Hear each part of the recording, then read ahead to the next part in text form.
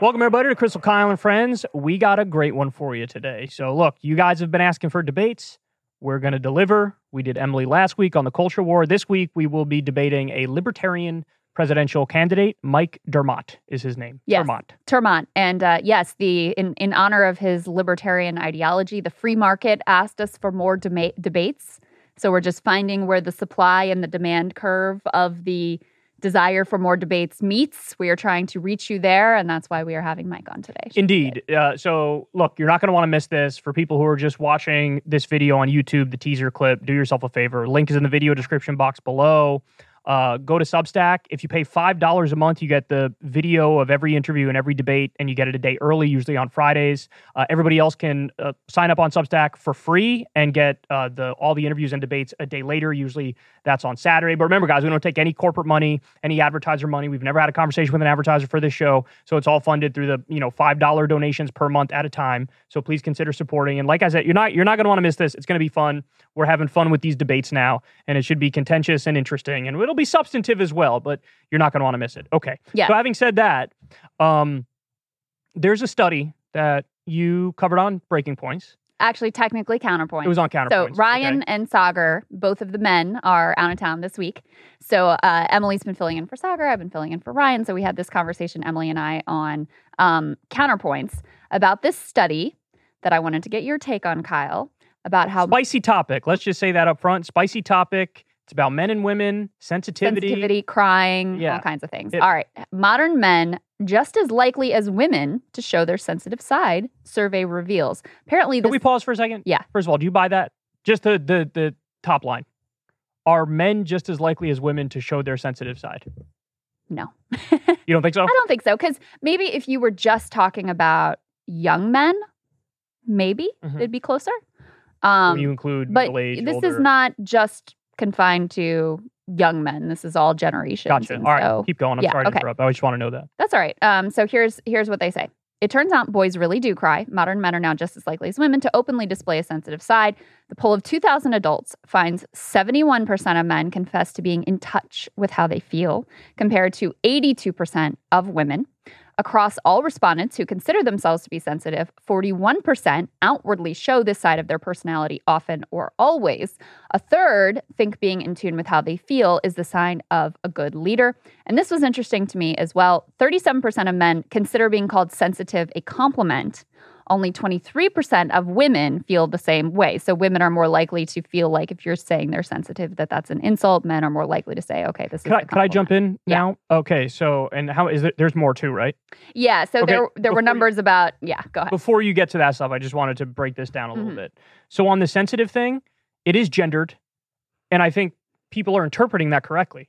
If a man is called sensitive, it's usually meant like, oh, he's sensitive. He's so sensitive. Yeah. Which is like, oh, it's a good thing. Nice, yeah. But if a woman's called sensitive, it's like, she's really sensitive. Yeah, it's like it's a negative touchy, thing. Unhinged, you know what I mean? Overly emotional, whatever. So they interpreted I agree. in a gendered way, but I think they were correct to interpret it in that gendered way. Yes. It is a compliment in one instance, and it is a put down in another more instance. More of a pejorative when it's applied to women. Now, the 71% of men are in touch with how they feel. That I don't like. That's so vague, I don't even know what it means, right? Like, if you tell me, am I in touch with how I feel? It's like, yeah, I know how I feel. I feel, whether I feel good, bad, mediocre, happy, anything. Like, yeah, I know how I feel. So I'm surprised not 100% of people know how they feel, right? That's just a weird way of putting it. And 82% of women say the same. Again, not surprising. It should be like 100% of people. I don't really know why they phrased it this way. Right. Then they say 41% show sensitivity often or always. Again, I don't know what that means. So, like, if I'm in touch with my feelings, but I'm not like being sensitive, that's still me showing what I'm feeling, right? So I'm showing like my sensitivity. Like, you could be not sensitive, but even if you get sensitive, you wear it on your sleeve anyway. You know what I'm saying? Right. So even that's weird. 41% show I guess what they mean is 41% are just like, oh, I don't feel great today. Like, or I like, don't know about this. Or like displaying a level of vulnerability, I guess, about like, it's the opposite of that, just like, stoicism. That was the sort of classic male trait. It's like, it's okay to not be okay. It's okay to talk about your feelings. It's okay to, We're going to get back to that. Keep going. All right. So this is the part that's really controversial, I think. So they linked to another survey that found that, and this is self-reported, that men cry on average, about 4 times a month. Women, on the other hand, self-report crying about 3 times a month. So 4 times a month for men, 3 times a month for women. That works out for those math geniuses out there to 48 times a year that men are crying and 36 for women. Your thoughts? I don't buy it. You don't think that's right? I think this goes back to the whole gendered thing we were just talking about before. Men, like, they're probably over-reporting how much they cry because it might even be viewed as a positive thing, a man crying these days, or they think society would interpret it as like, oh, he's so sweet. Sensitive, he's so sensitive. yeah. He's so in touch with his feelings. He cries. So I think they're over-reporting it. And do you think women are under-reporting it or accurately reporting it? Because if women are more likely to see being sensitive as an insult, perhaps women are under-reporting. Yeah, they're like, I don't want to be viewed as some like unhinged, emotional, crazy person. They're either under-reporting or just telling the truth. Yeah. I think it's one or the other. Yeah, but now let's, for argument's sake here, let's say the numbers are real, which I definitely doubt on the men's side. That's pathetic. No, for real. For real. So look, I'm not anti-crying. You know, I cried when my dad died. Of course I cried. Giving his eulogy, I cried. At our wedding, I was crying the entire freaking ceremony. It was kind of sad. Like, it's hard to find a picture of me not being like... People loved that, though. I understand that people loved it, but I'm illustrating the point. I'm not anti-crying. Yeah. You know what I mean? Like, if the situation is right, and it's the organic thing, right? But if you're crying 4 times a month, bruh, I don't want to be an asshole, but like, go talk to a therapist, psychiatrist, psychologist, take some SSRIs or some anti-anxiety medication. Like that's a lot of crying, man. That's a lot of 4 times a month. That's every week. You're crying every week. Well, one of the things that I said with Emily is like, I wonder how are people interpreting crying? Because there's a big difference between like full-on crying and like welling up a little bit at something that's sweet, you know? Their definition is probably at least 1 tear going down your face, right? That's what I would imagine. That's definition. What you think? You have to, in order to cry, the waterworks have to go. At least 1 tear that rolls down the cheek. Yes, and even if exits the eye area. And even if all 4 of them are just that 1 tier type deal, you got to get your shit together. The other thing is, you're like they're like clearly unhinged. Like, you didn't say unhinged, but they clearly need to like talk to a therapist or get on SSRIs or something. But I'm thinking of myself. I consider myself to be a somewhat sensitive and emotional person. And especially I feel like since I've had kids, it's like any commercial that has a little kid in it or whatever, I'm just like, oh, I'm a sucker for it. Probably the overwhelming majority of times that I cry, it's not about anything sad. It's about being like emotional about like, you know, at Ida's graduation. See, that's interesting because my interpretation was that the men, it would be about not like sadness. that. But it doesn't specify. It doesn't specify that. So maybe it is like they're watching a movie or something. Yeah. So to me, if you're taking all instances of crying as just like an emotional, reaction, then dudes are crying 4 times a month. What's the problem? Like, if they're able to allow themselves to have those feelings and like really be moved by whatever is going on around them, whether it's a TV show or like some milestone for their kid or whatever it is, how's that a bad thing? You know, why should they stuff that down and not show their genuine reaction to whatever's going on around them? Okay. So here's my answer. And this is going to be an unpopular opinion, but nonetheless, this is how I feel. Okay. I'm a believer in, of course, honesty is super important. You always have to be honest, especially in a relationship. Always have to be honest. But I'm also a believer in stoicism. I am. I think you need to be able to view yourself objectively enough to know when your ass is being fucking ridiculous. But how is it ridiculous to tear up at like kindergarten graduation? How is that ridiculous? That's again, this all comes back to I'm not interpreting it as that. I'm interpreting it to like, Bob got the promotion and I didn't. That's how I'm thinking of the men doing it. If what you're describing is true, I'll grant you it's less ridiculous. Because it's just, if it's like a touching moment that was meant to be a touching moment in a movie or whatever. Yeah. Yeah, okay. You want to tear up. I'm not hating on you. Right? Okay. All right. But again, when you're at 4 times a month, and if a lot of these moments are not stuff like that, it just seems to me like you're a little unbalanced and you need to be able to look at yourself more objectively and kick your own self into your ass from time to time and be like, get your shit together, bro. Like, come on, get it together. Like, basically, I don't want to say man up, but I want to say like stiff upper lip. So you're interpreting crying as just being, I just want to correctly interpret your position here. Your view of the crying is almost like, you know, when you're feeling bad for yourself. Yes, you're sad about something that happened to you and you're down and you're crying. Maybe you're right that it's like, you know, in a movie. I mean, it doesn't specify. I think the movie would be less sad, and the crying over your life situation, your thing at work, your relationship, whatever. That's a little more pathetic. Yeah. You know? But then, I mean, you have to grant that there are certain circumstances in which that would be an emotionally healthy response, even if it was the type of crying that was about like, you know, your dad died and you were really feeling that loss, or your child died, or like something horrific happens to you. It's a healthy emotional response to feel sad and cry. Yeah, certainly there are contexts where it's the proper response. It's the right thing. It's the right thing, you know? But if you're, again, 4 times a month, it's like, are we really at that benchmark of this is appropriate? Or are you just sort of sulking? Is there like self-loathing?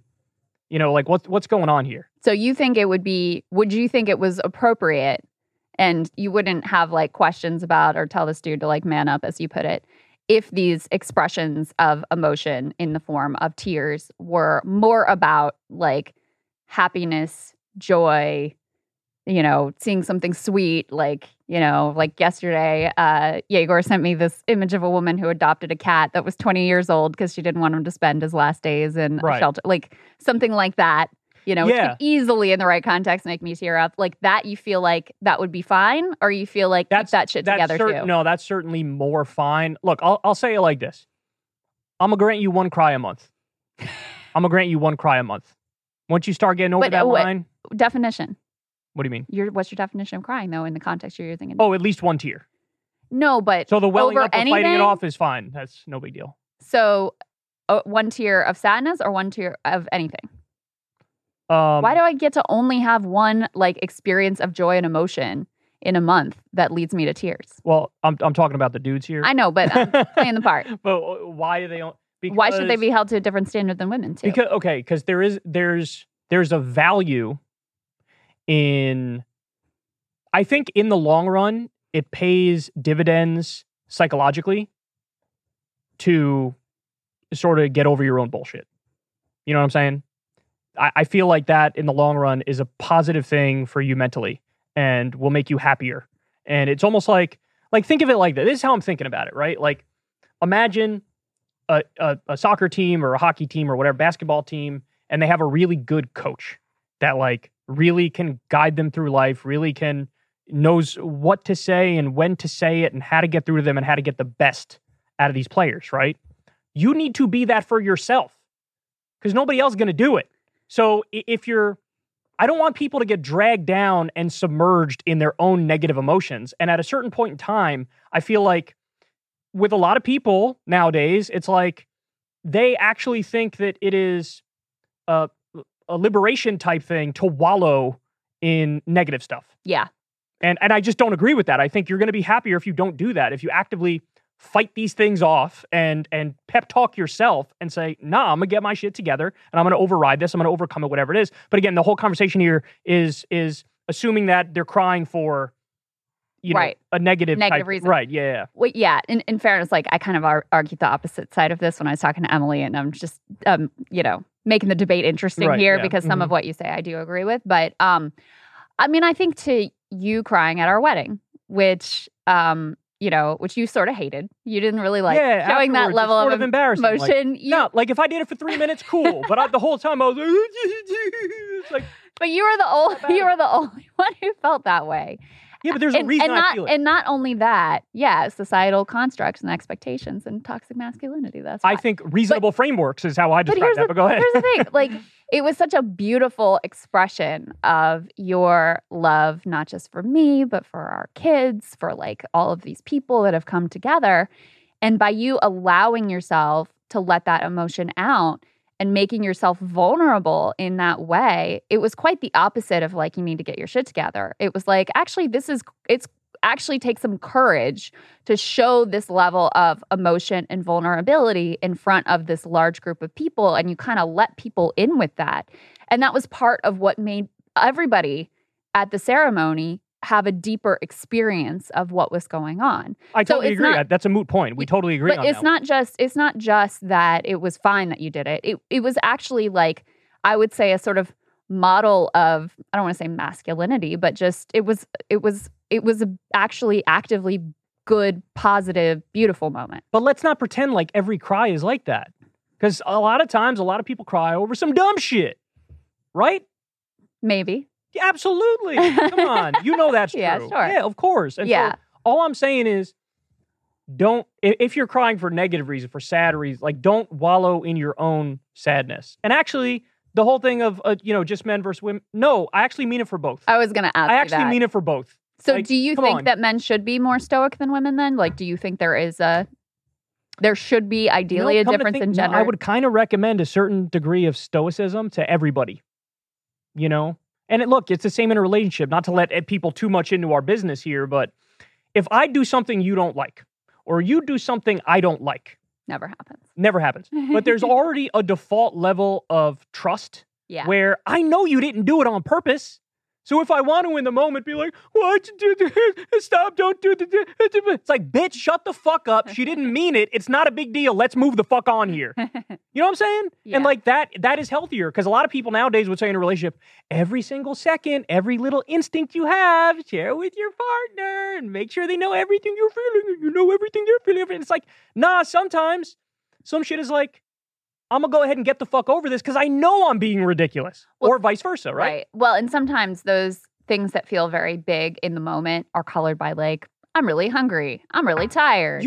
I'm really irritated with the kids or whatever. People don't realize and that. It can be hard in the moment to separate like what is a justified grievance that I'm feeling right now and what is just at another moment.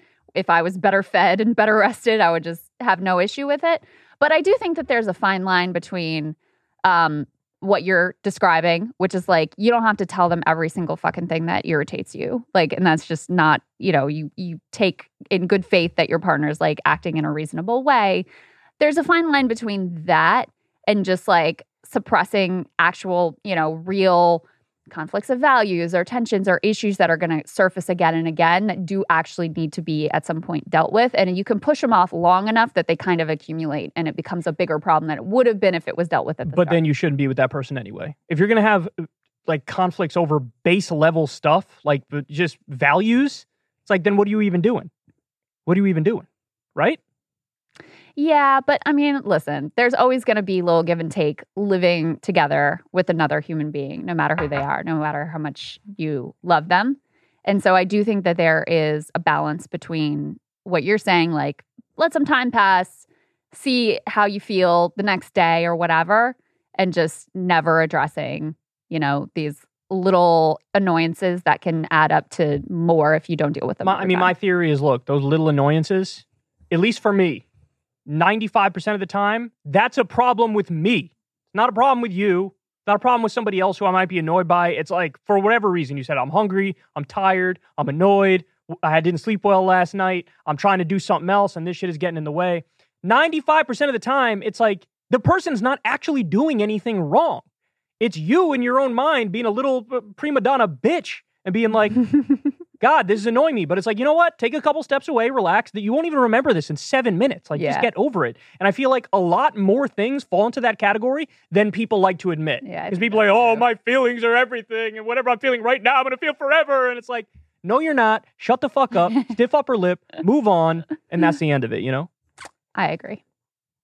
How does Ron DeSantis feel about all of this? Speaking of meatball Ron, pudding Ron, ladies and gentlemen. So this is a clip that dropped yesterday. He went on Fox News and did an interview, and he's going to say something here that's so extreme and so insane that even a Fox News host, Martha McCallum, who's pretty conservative in her own respect, is like, excuse me? You believe what now? So take a look. Are you in favor of eliminating any agencies? I know conservatives in the past have talked about closing the Department of Education. Would you do that? So we would do education, we would do commerce, we do energy, and we would do IRS. And so if Congress will work with me on doing that, we'll be able to reduce the size and scope of government. But what I'm also going to do, Martha, is be prepared if Congress won't go that far. I'm going to use those agencies to push back against woke ideology and against the leftism that we see creeping into all institutions of American life. So, for example, with Department of Education, we reverse all the transgender sports stuff. Women's sports should be protected. We reverse policies trying to inject the curriculum into our schools. That will all be gone. We will make sure we have an accreditation system for higher ed, which is not trying to foment more things like DEI and CRT. So we'll be prepared to do both. Either way, it'll be a win for conservatives. From my perspective, that is like, not only is he a one-trick pony, but it's actually worse than that. You're somehow like a one-trick pony, but you also made it worse than that because he decided to go super far right on these questions of government agencies, which is not appealing him to anybody. Look, I get that he thinks I need to outflank Trump on the right in order to have a chance in this primary. That's the thinking. Yeah. That's the thinking. But the Trump supporters are not, it's not like really about policy. It's about vibes. So you're not going to get them on your side. And you're just making it so that now in a general election against Joe Biden or anybody else for that matter, you're less electable. In fact, the polls are showing that. DeSantis used to be up on every single poll against Joe Biden. Every poll. Now, there's somewhere Biden is winning. So, like, he's shooting himself in the dick here. Yeah, I mean, abolishing the IRS is just like an extremely fringe position. All of these agencies. And explain that for people. Why is that so fringe? Because it's a very important point. I mean, because like the basics of even having a government requires some sort of tax collection system. And so to just, willy-nilly, like, let's just get rid of that. And let's get rid of this one. Let's get rid of this one.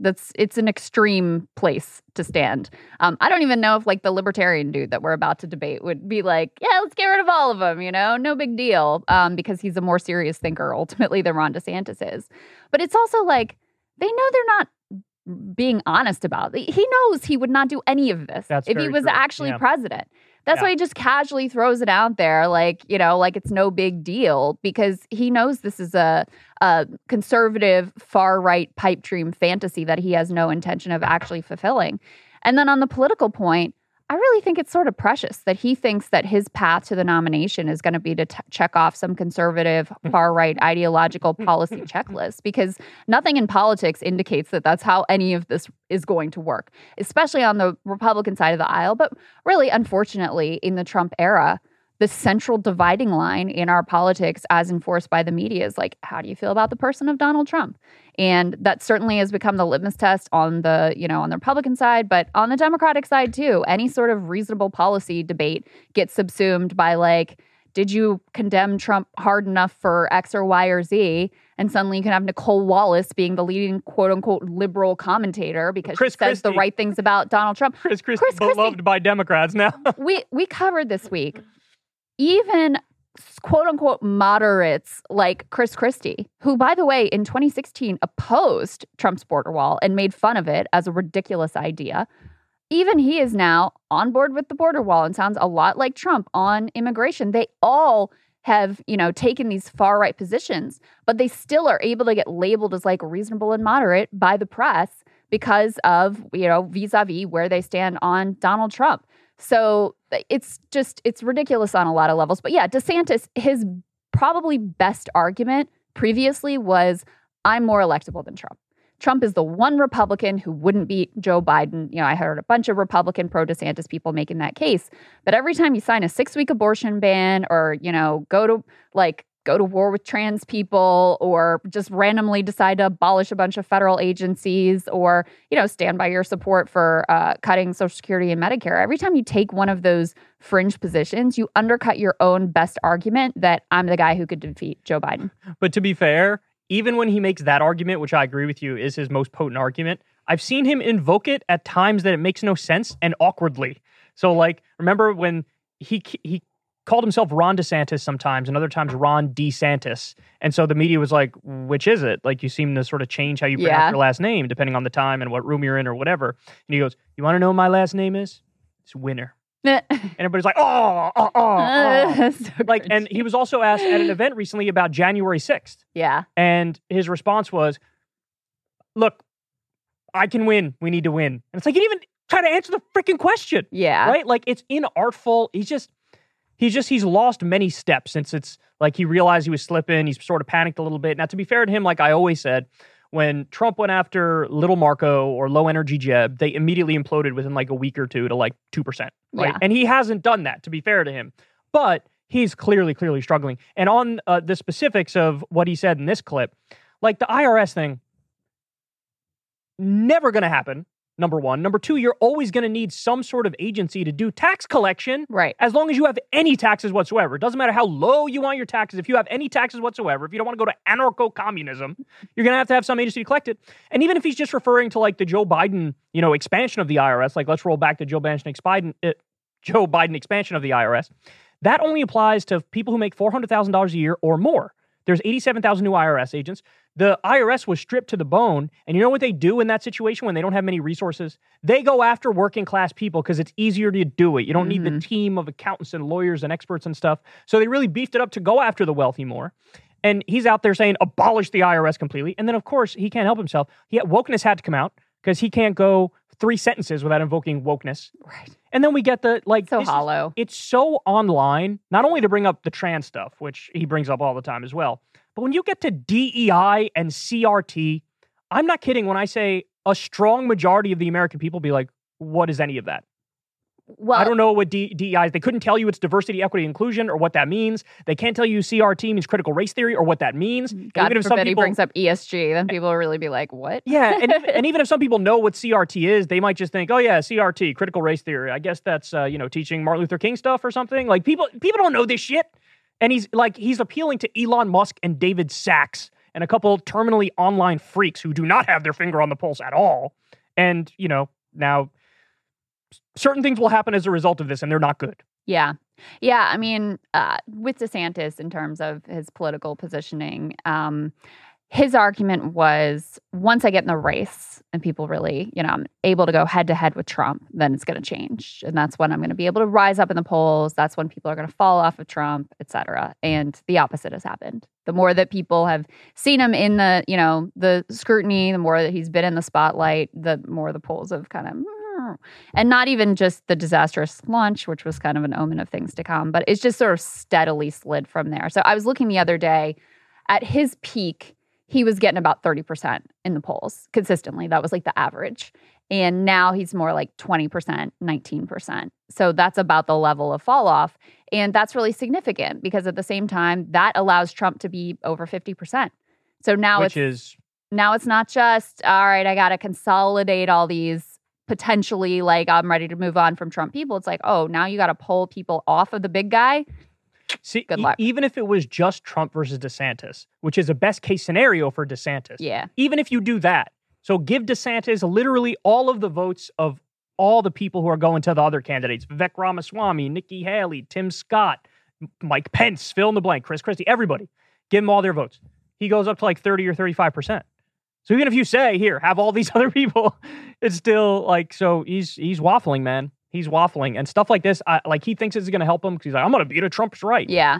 Nobody fucking cares, bro. And Nobody cares. One last point on this. I mean, it's not even clear to me as like reading the room correctly, even within the Republican base, because I was just looking at the polling on this in anticipation of my debate with that No Labels dude about how people feel about taxing the rich, to go back to taxation and the IRS. And far from them wanting to disband the IRS, they want to increase taxes on the wealthy. And not just the general public was at like 75% or something, but even self-identified Republicans, it was like 60%. We're like, yes, taxes. My biggest concern is lifting tax in terms of the tax code is lifting taxes on the wealthy and corporations. So I think that taxes is a good note to end on now that we're about to interview a libertarian. Yes, indeed. Mike ter Maat, he is a candidate for the Libertarian nomination for President of the United States. Let's get to it. Welcome, Libertarian presidential candidate Mike ter Maat. We appreciate you joining us. Thank you. It's a joy to be with you guys today. Thanks for making time to chat. Yeah, our pleasure. I was looking forward to this. So, look, for I would say, my politics, I'm fairly social democratic in my approach to politics, but I've also been categorized and I've taken some political quizzes and it says I'm like libertarian left.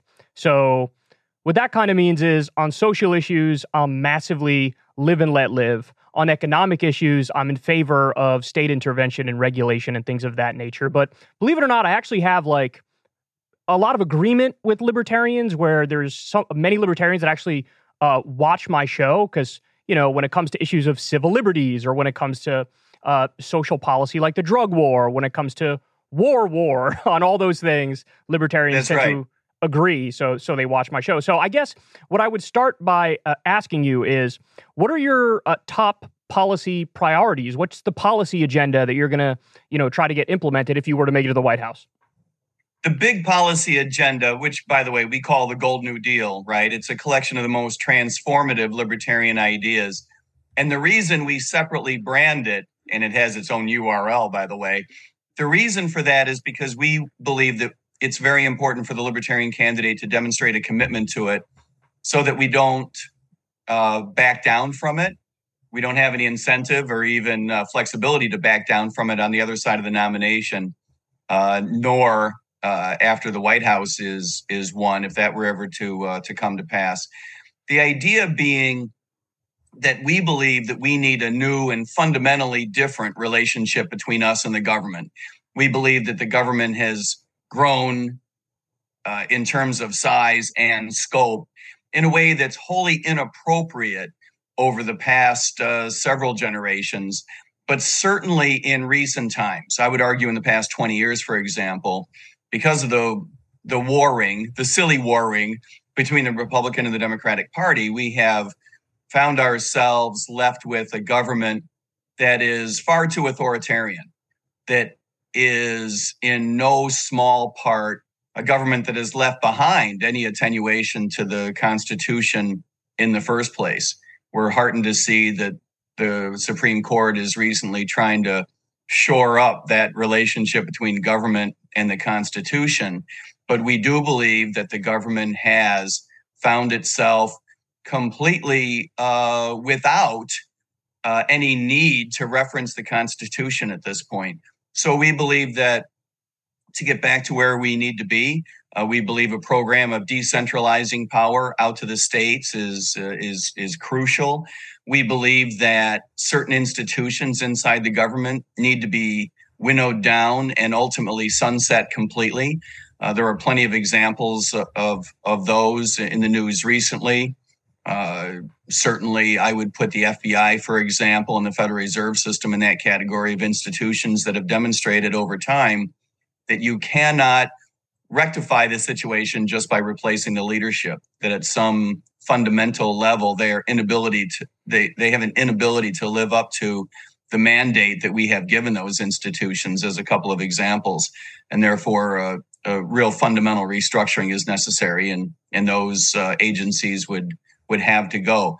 So those are important elements. And the relationship between us and the federal government in terms of fiscal management, I believe, is inappropriate as well. The idea that the IRS exists to reach out to individuals to raise money, I think, is counterintuitive if you were to look at it through the eyes of the founding fathers and the eyes of someone who believes in a delimited powers form of government. If you were to look at it from the standpoint of our Constitution, I do think that to the extent to which the federal government needs to raise money, and I'm not an anarchist, I'm not suggesting that in no circumstance should the federal government be allowed to raise money.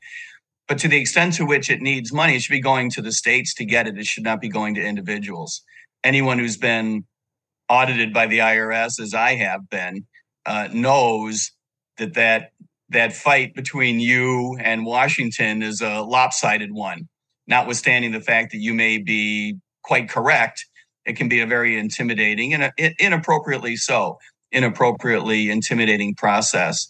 And I think that state houses are a much better position to stand up to the federal government. And through that vehicle of decentralizing power, maybe we can get the federal government under control. So, Mike, I want to dig into that a little bit more. But first, I want to ask you, so you just, had a pretty clear-cut ideological critique of federal government power and authoritarianism. Do you also have a critique of corporate power and authoritarianism? Because a lot of people in their day-to-day lives, they're just as much controlled by, their corporate boss, what they're able to earn, what their schedule looks like, what their, time they're able to have with their kids, what array of choices they're able to have in terms of, consumer goods, health insurance, basic quality of life. We've seen in recent eras, huge consolidation, huge monopoly power from corporations. And then you also have this unholy alliance between corporate America and government, where because their money is so important and so significant to campaigns, you basically have politicians doing their bidding. So do you have a similar critique of corporate power? Well, it's similar and different, right? Where we have had consolidation, where corporations have been able to achieve monopoly power. And we should be clear, many corporations in many industries attempt to achieve monopoly power, whether they get there or not. Sure. So often they are able to achieve a certain power and influence over the relationship with their consumers that is not completely healthy, as you point out. The biggest, in my view, the biggest problem is, as you put it, the unholy alliance between government and corporations. That's where the real problems come in. So then do you support things like getting money out of politics, constitutional amendment to make that possible? What's the solution to that? Yes. The unholy alliance, I believe, shows up in a couple of places more than others. For example, defense contracting is an area where we have, I believe, as a nation, as a citizenry, we have lost the simple dignity of having a foreign policy that reflects our values, that reflects our way of thinking, that reflects the way that we want to live our lives, to let others live their lives and let us pursue, our own personal agenda as we see fit, to live our lives by our own standards. That is not reflected by our foreign policy. Our foreign policy has been captured by a combination of politicians leveraging fear and the military-industrial complex. That is no joke. That is not just an old saying from the Eisenhower era. That is something that actually exists and exerts a tremendous amount of influence over our foreign policy. Just as one example, to your point, another example is, of course, where the government has given, I don't want to quite say carte blanche, but has given a tremendous amount of power to big pharma in the healthcare space, because it has allowed pharmaceutical companies not only to consolidate, particularly functionally, not just industrially, but particularly along lines of specific drugs, for example, and has allowed it to do so in the absence of liability, right? Federal statute says that pharmaceutical companies are very difficult targets to be held accountable when things go wrong with vaccines or drugs or any other type of provision of healthcare. I find that wholly inappropriate. As an aside, as you might imagine, having been a police officer myself, I spend a lot of time talking about criminal justice reform. And in that space, I also find it inappropriate that the government so often holds harmless police officers, which makes it difficult to hold both officers and agencies accountable when necessary, just as an aside, as an example. And there are other examples as well. So we do need to get the government out of corporate America. Banking is another example where, and to your point, the banking industry has had tremendous influence over the government in ways that are both good and bad. We can tease that out. But to the extent to which financial institutions have been bailed out by the Federal Reserve System and by the Treasury Department, that is extremely problematic. And of course is motivated in no small part by executives who want to take enormous risks with customers' money, knowing that they personally won't be held liable. All too often, their institutions will be protected from being held accountable, both in a criminal sense, legal liability sense, but also in a financial sense. And these things are wholly inappropriate and really undermine the efficiency with which our economy runs, to your point. And yes, in answer to your later question, we do need to get the money from corporate America out of influencing politics. But the way to do that is to make it more possible for everyone to participate in the system. And one of the ways you do that is by deregulating the federal government's grip on social media, which I also find inappropriate. So there's a lot there. One piece I want to push you on is you said that you want to get government out of corporate America. There are parts of it I agree with, but to me that seems like the total opposite direction to go in. And I'm not for regulation's sake, but I think with this whole submersible down to the Titanic situation, you had a pretty clear example of where you could have really used some additional regulation requiring the submersible to meet basic standards of safety. And you very well would not have lost the lives on board. And this doesn't seem like a problem that the free market would just fix with perfect information. Granted, now I think there are going to be a lot fewer people going on submersibles down to the Titanic, but at a grave cost to those people's lives and their families. I would disagree with that. At a fundamental level, as well as at a practical level, I don't believe it's an example where regulation would help. What the experts have said is stupid is as stupid does. I believe that is true. There were plenty of people who knew that there were problems with that submersible, and I don't want to get into technical details because a lot has yet to be revealed about the situation.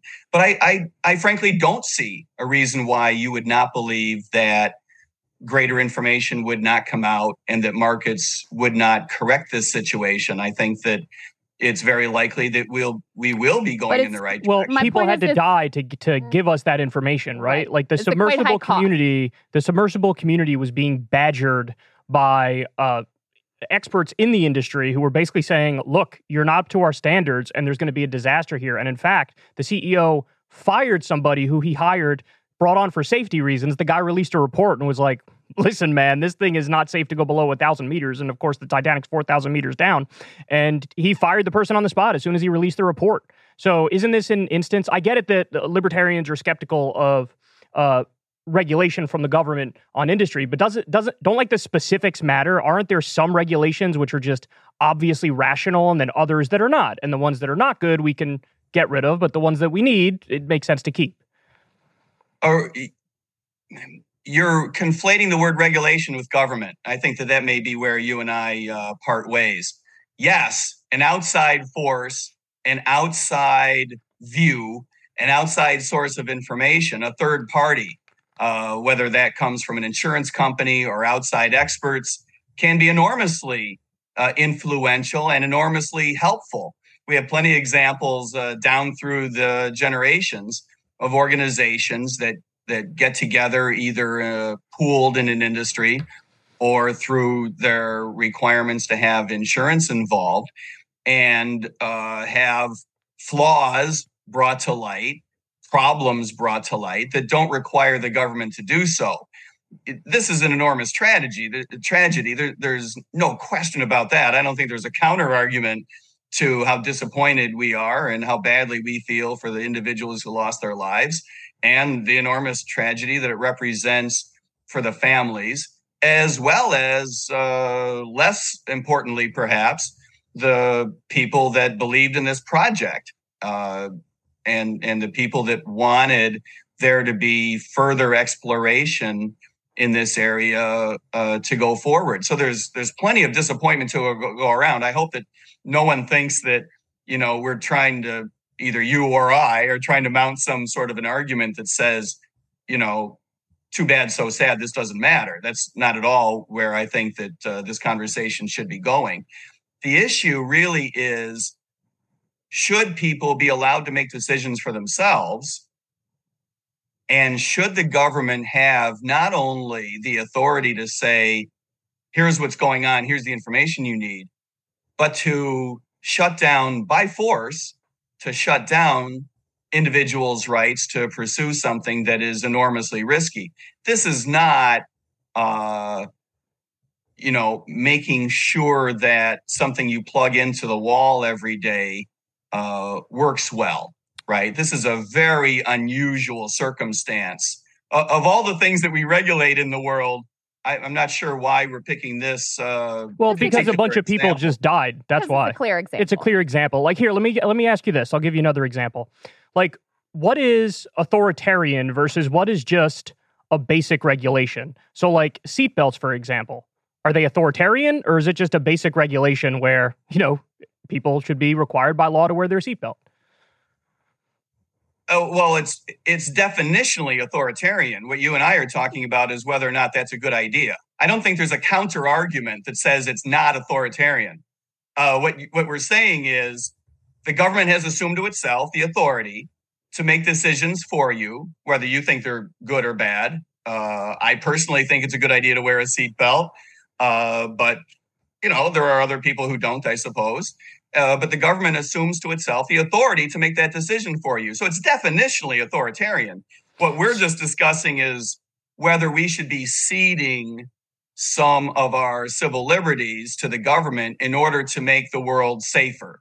Would you agree that that's an accurate characterization of what we're discussing? So I would not use the term authoritarian for seatbelts. I would just say it's a basic regulation. I'll give you another example. There was just a big earthquake. Well, what would you consider Turkey. Authoritarian? Help me with a counter example. What's the difference between a regulatory structure and authoritarianism? The distinction I'm trying to draw is that this isn't just like authoritarian or libertarian. It's not like freedom versus anti-freedom. There's this massive area in the middle, which is a gray area, and there's a spectrum. And so whatever minor trade-off there is to wear seatbelts, I think is basically worth it, which is why I wouldn't categorize it as authoritarian. I'll give you another example. There was a giant earthquake in Turkey recently. You're saying that authoritarian is defined by whether or not you think it's a good idea. Well, I mean, I think that's the debate everybody has all day long when it comes to government. So, of course. So let me give you another example. I want to hear your response to this. But that's not the definition of authoritarian. I want to hear your response to this. There was a big earthquake in Turkey not too long ago, and what we found, a bunch of buildings collapsed, and they weren't supposed to collapse. And what we found out is basically there was corruption going on where Turkish officials were getting paid off, and they were then allowing these builders to flout basic building safety regulations. So effectively, a large percentage of the buildings in Turkey did not have safety regulations associated with them. Would you say that having those building regulations is authoritarian? I would say the government shoving down your throat certain rules is authoritarian, but I think you and I should agree that that's the definition of authoritarian. I don't want to get into a semantics debate with you. The issue is whether this should be handled at a government level or whether it should be handled at an industrial level. You mentioned that this was the result of corruption. No one should be in the corner of corruption. No one is arguing that corruption is not a bad thing, right? Whether this was handled at the government or this was a coalition of industrial firms that were warranting the workmanship or warranting the rules that were supposed to be followed, that can work just as well. It can be undermined just as easily by corruption, whether it's handled at the government level or the industrial level. But the end result was deregulation. Corruption. But hold on, the end result of that corruption was deregulation, right? So the corruption led to the preferred policy outcome. So forget how it got there. Do you support the deregulation of the building codes? I support the idea that industry can put into effect a regulatory structure as effectively as the government. Would you agree that the government, having done it, did not protect the people in Turkey? Well, the only reason why it didn't protect them is because it wasn't enforced. If they enforced the building codes, then we would have been better off, no? Were it not for a corrupt system, those people might have been more safe. I think that we can because the building codes are good. That's the point, right? I appreciate why you want to use the word code, but call whatever you want. Authoritarian building codes, I'd still support it. You can call whatever you want. At the end of the day, more people will be alive with the building codes. Let's stick to regulation. Do industries have an interest in coming together and forming some regulatory body of work that they agree to live by and have some outside inspection by an insurance company, for example, in order to warrant that the work has been done to regulation, to standard, oftentimes in order for people to believe that it's safe? I think that's a good structure. I don't see any argument why that has to be done at the governmental level. Corruption is corruption. Well, because the industry has one goal, and that's to make money, and predominantly to make as much money in the short term as possible. Society may have other goals, like the buildings withstanding an earthquake, or people having health insurance, which is why we agree that some regulatory healthcare. Infrastructure might make sense. Hold on a second. So that's why these things, many of them, it makes sense to be done at the governmental level, where you have the input of citizenry on societal goals that may be separate and apart from the profit motive. So, I think we have many examples of industries when, left to their own, they cut corners, they don't take safety seriously, they do everything they can to exploit workers or, as we've seen recently, to jack up prices and price gouge using the excuse of inflation. We see the way that banks manipulated people and deceived them into getting into issues there. Why don't we unpack those? Well, hold on. Let me just finish. I mean, we've seen the way that banks will manipulate their customers and into taking on loans that they're going to be wildly unaffordable. There's an assumption here too from you that people are going to have perfect information and the expertise to be able to sort through all these issues that makes them vulnerable to being preyed upon by big banks or tech industry or big pharma, et cetera. Yeah, I don't think I said any of that. I don't know where you got that, with all due respect. No, I didn't say the customers would automatically have perfect information. They'd be able to stand up to big pharma or big banks. I'm not presuming that there aren't large institutions and small institutions that would be perfectly comfortable manipulating their customers. And I'm not suggesting there isn't such a thing as corruption and fraud. All of that is absolutely true. I'm just pointing out that as much as you and I may agree, if you could let me agree with you, that a regulatory framework may be a good idea in certain situations, maybe many situations, that framework doesn't necessarily need to reside with an elected, democratically fostered institutional government. That those but dots why do you think they'll connect. do it on their own? I don't understand that. Why do you think the industry will do it on their own? That seems totally ahistorical. No, it's actually quite historical. Most standardization in the United States is handled in the private sector. How is the safety of workers during, the Dickensian era when industry had more carte blanche? Did they regulate themselves and make sure there weren't kids in the sweatshops and people losing limbs every day? I mean, there seems like some basic safety metrics that they're going to cut corners on as much as they possibly can. Because again, and you didn't reckon with the core of my argument, which was that the reason you don't want industry boards providing this regulatory framework is because they have one interest, which is profit maximization, and society, as represented by the government, may have other interests and likely does have other interests separate and apart from the profit motive, which is why it's appropriate for the federal government or state government to house that regulatory and enforce that regulatory framework. I understand. To get back to the safety issue to begin with, the vast majority of improvements in the United States regarding worker safety were fostered by the government working in conjunction with unions. There's really no reason to believe that unions would not have been able to make similar advancements even without OSHA. And we all know the inefficiencies of OSHA. And I'm not trying to argue that the government did not try to do as good a job as possible, try to do as an efficient job as possible. We all know that the government, as much as you might be frustrated, I might be frustrated by certain inefficiencies, the government is largely comprised of individuals who are trying to do the right thing. But having said that, there's, the early 20th century is really a lesson in the fact that private sector unions rose up, offered advantages to the relationship between employers and employees, offered advantages to employees that prevented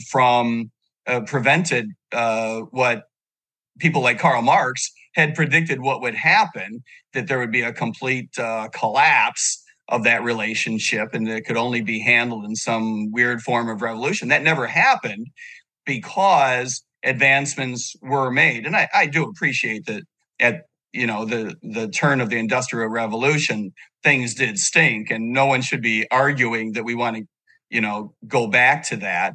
We have a great deal more information about how to keep people safe and a great, much better role for employees in managing the relationship with their employers today.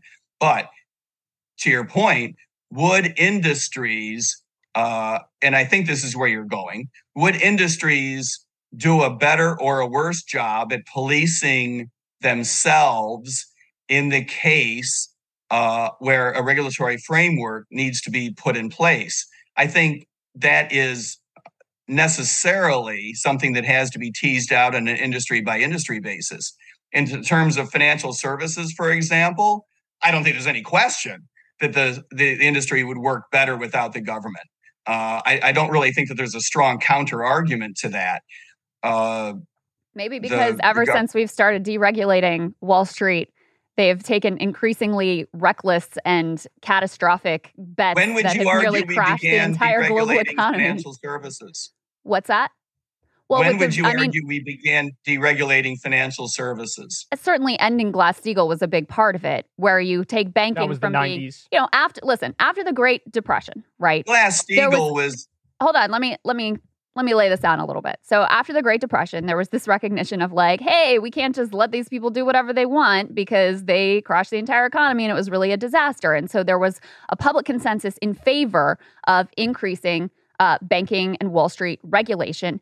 And, largely it was imperfect and there were blips along the way, but largely making banking sort of boring and staid and more tightly controlled was relatively effective. That starts to come unglued during the neoliberal era, starts in the Reagan era, codified under the Clinton era, et cetera. And so banking becomes just like this casino where they are left more to their own devices to regulate themselves and do whatever they want. And not to mention, they bought off a bunch of politicians, as we discussed before, et cetera, et cetera. And so, now you have, preying upon their customers as much as possible. Now you have too big to fail and monopoly powers and wild risk taking, et cetera. No, that is a profound misreading of history and a mischaracterization of the world in which we live today. Glass-Steagall did not help relieve the risks that caused the Great Depression. It absolutely did.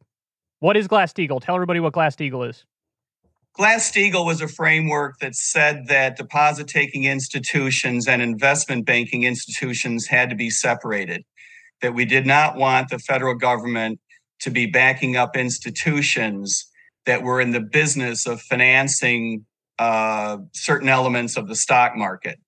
And it was believed at the time that the bubble that was created in the 1920s, which burst and contributed massively to the Great Depression, at least the initiation of the Great Depression, was caused by banking organizations and their backing from the federal government. We know today that was largely untrue, and that the depths of the Great Depression were actually caused by a reversal of monetary policy that was in exactly the wrong direction to try to help the United States emerge from the Depression. Both the initiation and the tremendous depths of the Depression were caused by bad monetary policy. We understand that today. The structure of the financial institutions actually had a grand total of nothing to do with it, which is, of course, why financial institutions, as well as regulators, as well as legislators, as well as economists, as well as historians, all agree that it didn't make sense to continue Glass-Steagall any further and reduce those firewalls some 30-some years ago. But having said all of that, the lowering of those particular regulatory barriers are not the reasons why we led to too big to fail or the problems that we had in 2007, 2008. The Great Recession was caused, again, by bad federal policy in the financial services area, specifically pumping up Fannie Mae and Freddie Mac, despite having no capital requirements for those organizations. And the reason the private sector did not require those organizations to have more capital reserves was because everybody perceived that the Treasury Department would back up Fannie and Freddie. And Fannie and Freddie, of course, claimed year after year that the Treasury Department would not back them up, that they were completely independent. And of course, when it hit the fan, the skeptics were proved correct. Treasury did back up Fannie and Freddie,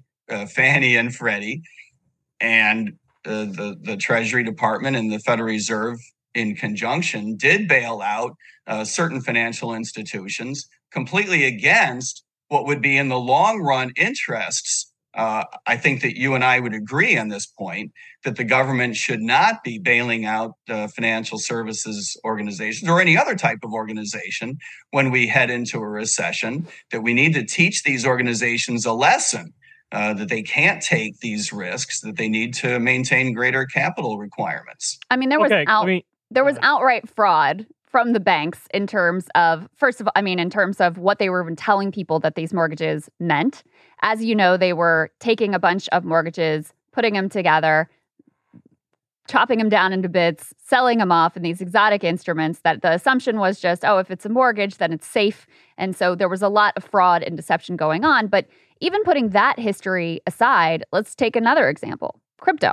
Wait, can I just respond to some of the points on this specific issue? Because you went through a lot there with the Great Depression and the Great Recession. So, and sorry to cut you off. But so for the bailout point, yes, I agree, and Crystal agrees we shouldn't bail out anybody at the top. They made bad decisions for their own volition, and they should suffer the consequences on that. Where we probably disagree is that I would have no problem with bailing out the people at the bottom who are getting kicked out of their homes. And these are regular people who make regular wages, and they would have been screwed if we just said total hands off, don't do anything in the wake of the subprime mortgage crisis and the Great Recession. Beyond that, the subprime mortgage crisis and the Great Recession, one of the problems here was, again, a lack of regulation of the housing market. I don't know why anybody thinks ballooning rate mortgages should have been legal. This is an example of the government should have stepped in and said, no, you're not allowed to do that. There's 30-year fixed rate mortgages. And if you want to have leverage rules associated with this as well, you want to have strict standards as to who can get a mortgage and who can't get a mortgage. These are all things that should have been taken care of, not at the financial corporate level. There should be rules and regulations that were strict on this front to make it so that, the people on Wall Street aren't effectively gambling. And then to get all the way back to the Great Depression, to respond to your points there, Glass-Steagall was simply separating commercial banking and investment banking. So if you oppose Glass-Steagall, what you're saying is that a bank should be able to take money that's put into it by some grandma who makes $30,000 a year, and they should be able to turn around and bet on penny stocks and make like wild speculatory bets with that investment money. That's a terrible idea. Of course they shouldn't be allowed to do that. Glass-Steagall is a no-brainer. This is why almost every economist except hardcore, anarcho-capitalist libertarian ones agree that was a perfectly reasonable legislation, and it's what led to we had a very decades in this country of a stable banking system because we prevented the greediest guys in the room from making wild speculatory bets with grandma's money. No, that's actually not what happened. Not surprised for you to say that. To go back, well, it's a misreading of history, Eric. We can argue about what's good and bad, but I think that we ought to at least have a common understanding of what happened in the 20th century. Look, I agree that the banks made a lot of bad decisions extending credit to people that to whom they should not have been extending credit in the way that they did it. Right? That's the fundamental point you were making, with which I agree. But it is a misreading of recent and quite clear history to say that's because of an absence of regulation. Remember, because of the Community Reinvestment Act and other regulations, there was tremendous pressure on financial institutions to explore, and some people would argue exploit these markets. These institutions were given a certain amount of latitude in terms of mergers and acquisitions, in certain applications to conduct business across state lines. They were given favorable outcomes in terms of their applications to regulatory authorities to enter into new businesses if, and only if, they could demonstrate that they were extending a great deal of credit and providing a great deal of service in what were called historically underserved communities. And that was where it began. I'm not arguing this is a good thing. Please understand. I think this is a bad thing. I'm trying to agree with you. But this is where it started for banks to exploit these communities. The balance sheets were expanded in these areas, the balance sheets of financial institutions were expanded tremendously in these areas in ways that the banking industry did not have expertise, did not have historical data on how this would go if there were a recession. 2005, 2006, there was reason to be concerned. And as it turned out, when there was a downturn, when there was the beginning of what could have been a mild recession, housing prices went south, and the performance of these new portfolios was horrendous. And banks started to fail. And Fannie and Freddie in particular was on the hook for a lot of money. And you're right, these losses cascaded in ways that were up until then relatively unpredictable. I would be careful about throwing the word fraud around. I think that implies that people knew what was going to happen. And in the main, people did not understand what was going to happen. They were into portfolios that they shouldn't have been into, that they didn't understand. Regarding Glass-Steagall,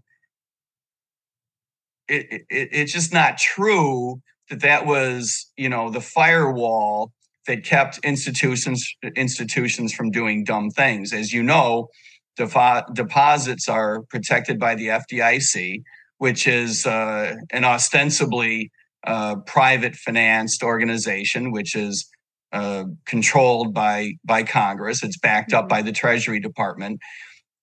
The FDIC is what promulgates most of the rules regarding what banks are allowed to do in terms of taking risks, as long as they're not one of these gigantic institutions that's labeled by the Federal Reserve System as too big to fail. When the Federal Reserve System decides you're too big to fail, then they decide to regulate you themselves. I think this is potentially a very, very dangerous situation, because what the Fed is doing, perhaps unwittingly, is labeling these institutions as those that are going to survive no matter what risk they take. And therefore, they're actually putting these institutions in a favorable position to take on enormous risks. And I think that you and I would probably agree that that's inappropriate. Yeah, I mean, I think there are a lot of problems with the current banking system. We basically have privatized profits and socialized the losses there. I don't think anyone at this table is going to disagree with that. But I would just say you should get out of the business of socializing those losses. Putting the the contested history aside, which I think you're not going to agree with us on, it seems to me like we have a perfect test case of the world that you want, and that's crypto, which is sort of this libertarian or anarcho-libertarian dream that there won't be as much government regulation involved. There'll be innovation. The right coins will rise to the top. This could take over national currencies, etc. And instead, what you've seen is fraud. The biggest fraudsters, liars, and scam artists routinely rise to the top of that industry. So doesn't that just prove that when you have this sort of like regulation-free, wild, wild west landscape, that guess who's rewarded? It's like the biggest psychopath, scam artist, and fraud and con artist. No, I'm sorry. You've connected dots that don't belong on the same page. But that's what happened. I assume that you're referring to like Sam Friedman, right? And CZ. And CZ. How many? Yeah, the list is long, dude. How many rug pulls have there been? And how many people have like hyped something up and then they just take the money and run? I mean, massive insider trading scandals, tons of issues in this industry. Well, first of all, insider trading is regulated, but never mind that. But it wasn't enforced is the problem. Okay. Sam took people's money and lied to them, right? Right. Can we agree that this was a case of fraud? Yeah. Absolutely, yeah. That's the whole point. Okay, thank you. Fraud is illegal in the United States. Can we agree on that? Yep. Yeah. And I think we should agree that fraud should be illegal in the United States, as it is around the world. Can we agree with that? Absolutely. Okay. He took people's money, not in the form of crypto. He took people's American, Federal Reserve-backed, Treasury Department-issued U.S. dollars, and he kept them, and he spent them. Can we agree that's what happened? Yes. Yeah, they were in, the FTX, Alameda. Yes. Thank you. That is not a crypto story. When you steal someone's... That's a common crypto story. No, I'm sorry. That's just a mischaracterization. I appreciate why you want to characterize it as such, because I read the news. Reasons that haven't become clear yet. It's a crypto exchange, and then he was using these crypto accounts to bet on the other side in the crypto investment fund. And it's true that I actually agree with you that I think that we have a lot of the regulation, although perhaps not all of the regulation in place to curb and check this industry in the way that it should be, but it was not being enforced, clearly. And there was a huge regulatory fight going on between the SEC and various other agencies about who was going to have jurisdiction. You also have the instance of CZ, which is the largest crypto exchange on the entire planet. He runs it, and he was aggressively trying to get around being regulated by any country. And is now being accused of all sorts of fraudulent behavior. And he was supposed to be the good guy. He was supposed to be this is our example of crypto working phenomenally well. So, I think there's a lot of evidence there that when you have an environment that is not effectively regulated and that regulation enforced, you have quite a bit of fraud, which should be illegal, and, manipulation of people that may not be outright illegal, where people who are believing in the crypto dream are getting preyed upon. Okay, thank you for all of that. Look, let's quickly move toward a discussion of crypto, if you would like, and if that's not on your agenda, we don't have to. But before we move to crypto, let's talk about these cases of theft, of fraud. These cases are examples, and let's be honest, examples drawn from many hundred thousands down through the generations of people stealing each other's money. These examples that you've picked out, which are horrible, no one should be arguing that they're not, horrible things that happened. These are examples of people who have taken other people's money, not their crypto, but their money, and they stole it, they kept it, they defrauded them out of their money. It is not true that money was invested in crypto and crypto tanked, that there was something wrong with crypto. The money could have been invested in, fish markets or multifamily housing. It doesn't matter. Fraud is fraud. Sure, but the point is that because it was a crypto aligned or affiliated or however you want to call it business, you can't pretend like there was no crypto involved here.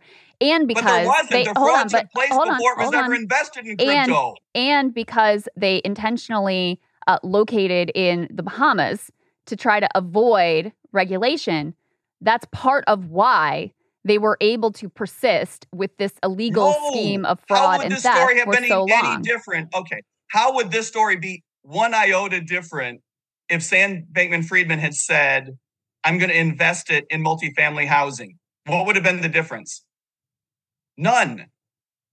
This is a story that literally has nothing to do with crypto, except for the fact that he said... But it's the whole industry. Why are you ignoring that? I'm going to invest it in crypto.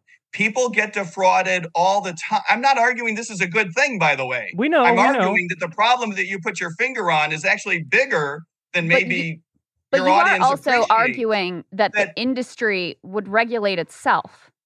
And that clearly has not happened. This is endemic to crypto. It's like it's as a percentage, as a raw number, there's a lot more of this going on in crypto than almost any other random industry you might pick out.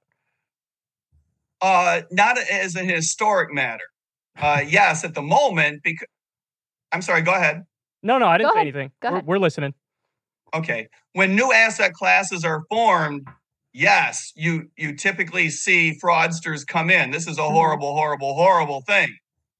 But it is not true that something went wrong with crypto markets that fostered this. I'm not arguing this is a good thing. I don't know why you and I are disagreeing. This is a very bad thing. We know you're not arguing that. No. That's not what we're responding to. The key point here is that the key point here is that the money was never invested in crypto. That's why did not people regulate lost their itself. money. It had nothing to do with crypto. If it had been invested in crypto, maybe they would have gotten some of their money back. FTX is one example, right?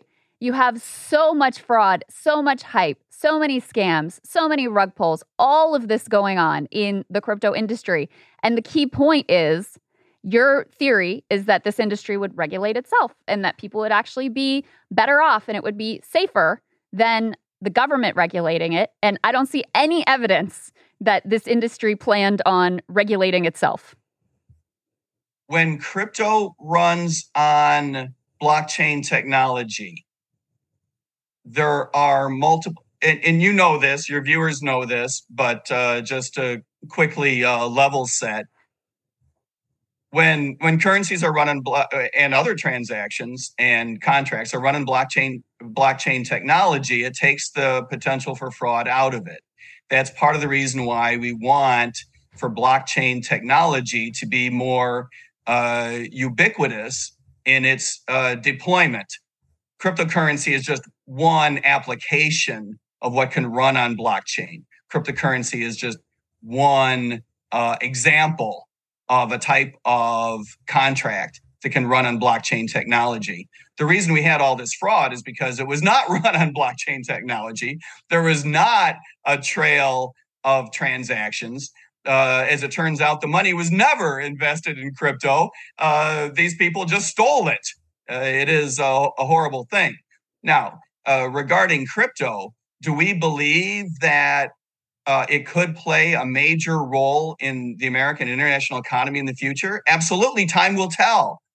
I don't believe there's a counter argument against the increasingly verifiable fact that our economy is going to move toward what we call a smart economy. We're going to reach an inflection point in probably less than 10 years where an enormous number of contracts are going to be running on blockchain technology in the future, and that it's going to be incumbent upon all kinds of not only financial institutions, but other types of commercial players, and eventually retail consumers and other participants are going to have to learn how to use blockchain technology. And it's going to make the world work a lot more efficiently. There are those who say it will have, in the long run, as much impact on our commercial economy as the internet did. I think that the jury and the grand scheme of time is out on whether that will actually happen. Yeah. But well, I mean, yeah, we should not be in the business of presupposing how that is going to develop. I think we all want to live in a world where it's more difficult to defraud people, where while our privacy is protected, it will become relatively more difficult to defraud people out of their money because transactions are hidden. We want a world in which we have something like blockchain technology. I think our positions are pretty clear on crypto, and let the audience, decide and think whatever they want. Let me ask you this. So, are you anti-crypto? I don't think I did understand what your position is. Well, I go back and rewatch it, and you'll get a sense of where we're coming from on crypto. But I want to move off of it because we've been talking about it for about 30 minutes. So, on the issue of Social Security and Medicare, on the Democratic side, you have Joe Biden, who said cuts to Social Security and Medicare off the table in the debt ceiling negotiation. And he stuck by that. They were off the table. You have Donald Trump, who's leading by, what is it now, 40, 50 points on the Republican side. He's actually leaned into cuts to Social Security and Medicare off the table. So there appears to be a bit of a bipartisan consensus on this front. What say you on Social Security and Medicare? Well, Social Security and Medicare, however you feel about it, and I suspect you and I feel differently, but however we feel about it, we ought to agree that in the long run, there's going to be restructuring required for entitlement programs in the United States. Again, objectively speaking, as an empirical matter, the United States federal government cannot continue on the path that it's on and remain fiscally solvent throughout the balance of this century. It just can't happen. What we're left discussing is what to do about that fact, right?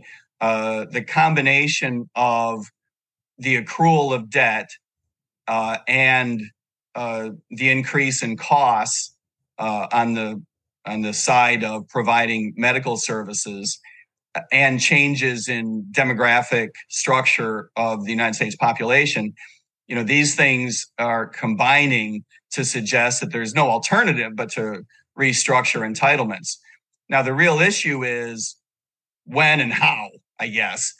And I would argue that, for example, in the case of Social Security, we already know that requiring people to join in this program is telling them, in effect, forcibly, that you're going to be required to participate in a program that is guaranteed to give you a crappy rate of return. In effect, a crappy rate of return. It's not actually an investment program, but if it were to be evaluated as though it were an investment program, it's pretty much guaranteed to give you a crappy rate of return.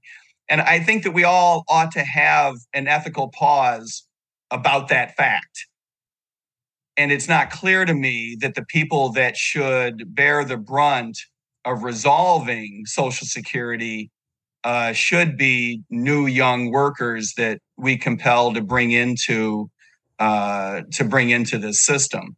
I think that there's probably a more equitable fashion to resolve Social Security.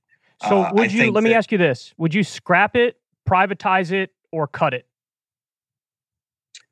I think it's going to require, as a political matter, some combination of all three of those things. I don't think that you're going to run.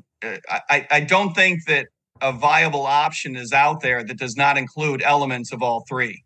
So let me give you some numbers on this, just so that people understand where we're coming from here, because oftentimes it's said, and you actually didn't say this to your credit, but there are many people who say, oh, it's going bankrupt. It's actually not. So it pays out full benefits until the year 2035. And then after that, it pays out 80% of its benefits. And then until 2096, and then it slips down to 74%. That's Social Security. On the Medicare front, it's fully solvent through 2028. Then it pays between 80 and 90% of its benefits until 2096. So it actually required just minor changes. And the thing that's been floated by Joe Biden and others is you lift the cap on the Social Security tax, so you tax higher income earners a little more and make it so that you fully funded as far as the eye can see. And I guess what I would ask you is, there was a study from the National Bureau of Economic Research that found that between 1960 and 1995, the poverty rate of people who are 65 years and older, it went from 35% all the way down to 10% because of Social Security. Is that really a program we want to get rid of? I think you tacked on the end there because of Social Security. That's not a fair characterization of the NBER report. Yes, it is. When you give old people money, they tend to get out of poverty. Where does the money come from that Social Security pays out? Taxes. Comes from all of us. I'm throwing you a softball here. Yeah, it comes from all of us. It's taxes, which sometimes can be good.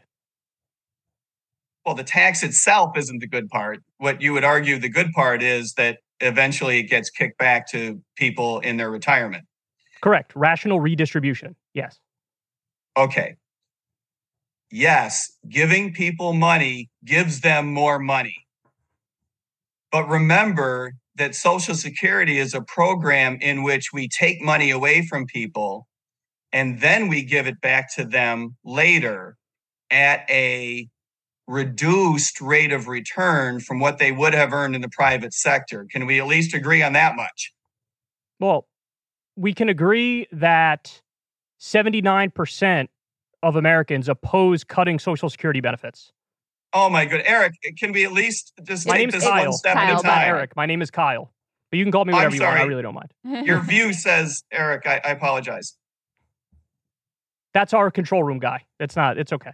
No worries. Okay. Well, hey, hi to Eric. I apologize. All good. Okay. Social Security is a program in which we take money away from people and then we give it back to them. But we give them less than what they would have gotten if they had invested that same amount of money in any of a broad array of investment vehicles in the private sector. Yeah, but that's riskier. Would you agree to that? Isn't that riskier in the private sector? In some cases, but not in all cases, no. I mean, you could invest in treasury bills and take on a modicum of risk. I mean, we can all debate about what the chances are of the federal government going bankrupt in your lifetime. It's not zero. I'll give you that. I argue that all the time. But for a relatively modest risk, you could, probably double your rate of return. And that matters. I'm not suggesting that per se ought to carry the day, right? But I don't think it's a fair statement. It's not really an accurate statement to say, well, these people are not in poverty because of Social Security. Yeah, they're not in poverty. I'm sorry, go ahead. I just said, why is that not fair? It seems to stand to reason that if you give money to older folks and they happen to jump out of poverty from 35% all the way down to 10%, it seems kind of intuitively true, right? No, it's not. When you take money away from people and then you give them their money back, but less of it, or less than they would have earned in the private sector, you're not helping them on a net basis. How is that not helping them? Are you just going to ignore the numbers, though? That's clearly helping them. There's no other interpretation of that, but they're being helped. You might not agree with the redistribution, which is, you could disagree with that on principle. We haven't even begun to talk about the redistribution yet.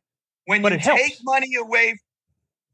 take money away from people and then you give it back to them, but less of it, but what Kyle's saying, but hold on. Why is it that only 6% of people agree with your position if it's such a common sense position and the government's just robbing your money and there aren't positives to this? I don't think that people, I might ask you the same thing. I mean, is yours a political argument or a mathematical one? When you take money away from people and then you give 95% of it back or 85% of it back, I don't think it's fair to say, they're not aware of the calculation. They're not aware of how much money they could have made had they invested in the private sector. Maybe they're not aware of how much money they paid in. And so with the passage of time, do they appreciate the money that came their way? Of course they do. I don't think that anyone over the age of 65 who's receiving Social Security would say, I don't want the money, right? But if you're aware of the fact that you could have had, in most cases, literally hundreds of thousands of dollars more than you are going to receive had you invested in the private sector, I think that people would not view this so favorably.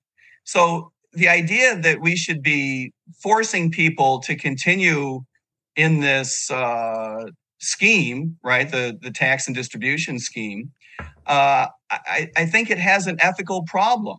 I think that the proof is kind of in the pudding, though, in terms of the benefit. And this was the point that Kyle was trying to make. Yes, and the benefits are reduced from what you would get if you invested the money yourself. But when you had, before the program, much higher levels of senior poverty. That's your theory tested. You had a consensus. Basically, we don't want old people eating cat food. Like, this is unconscionable in wealthiest nations.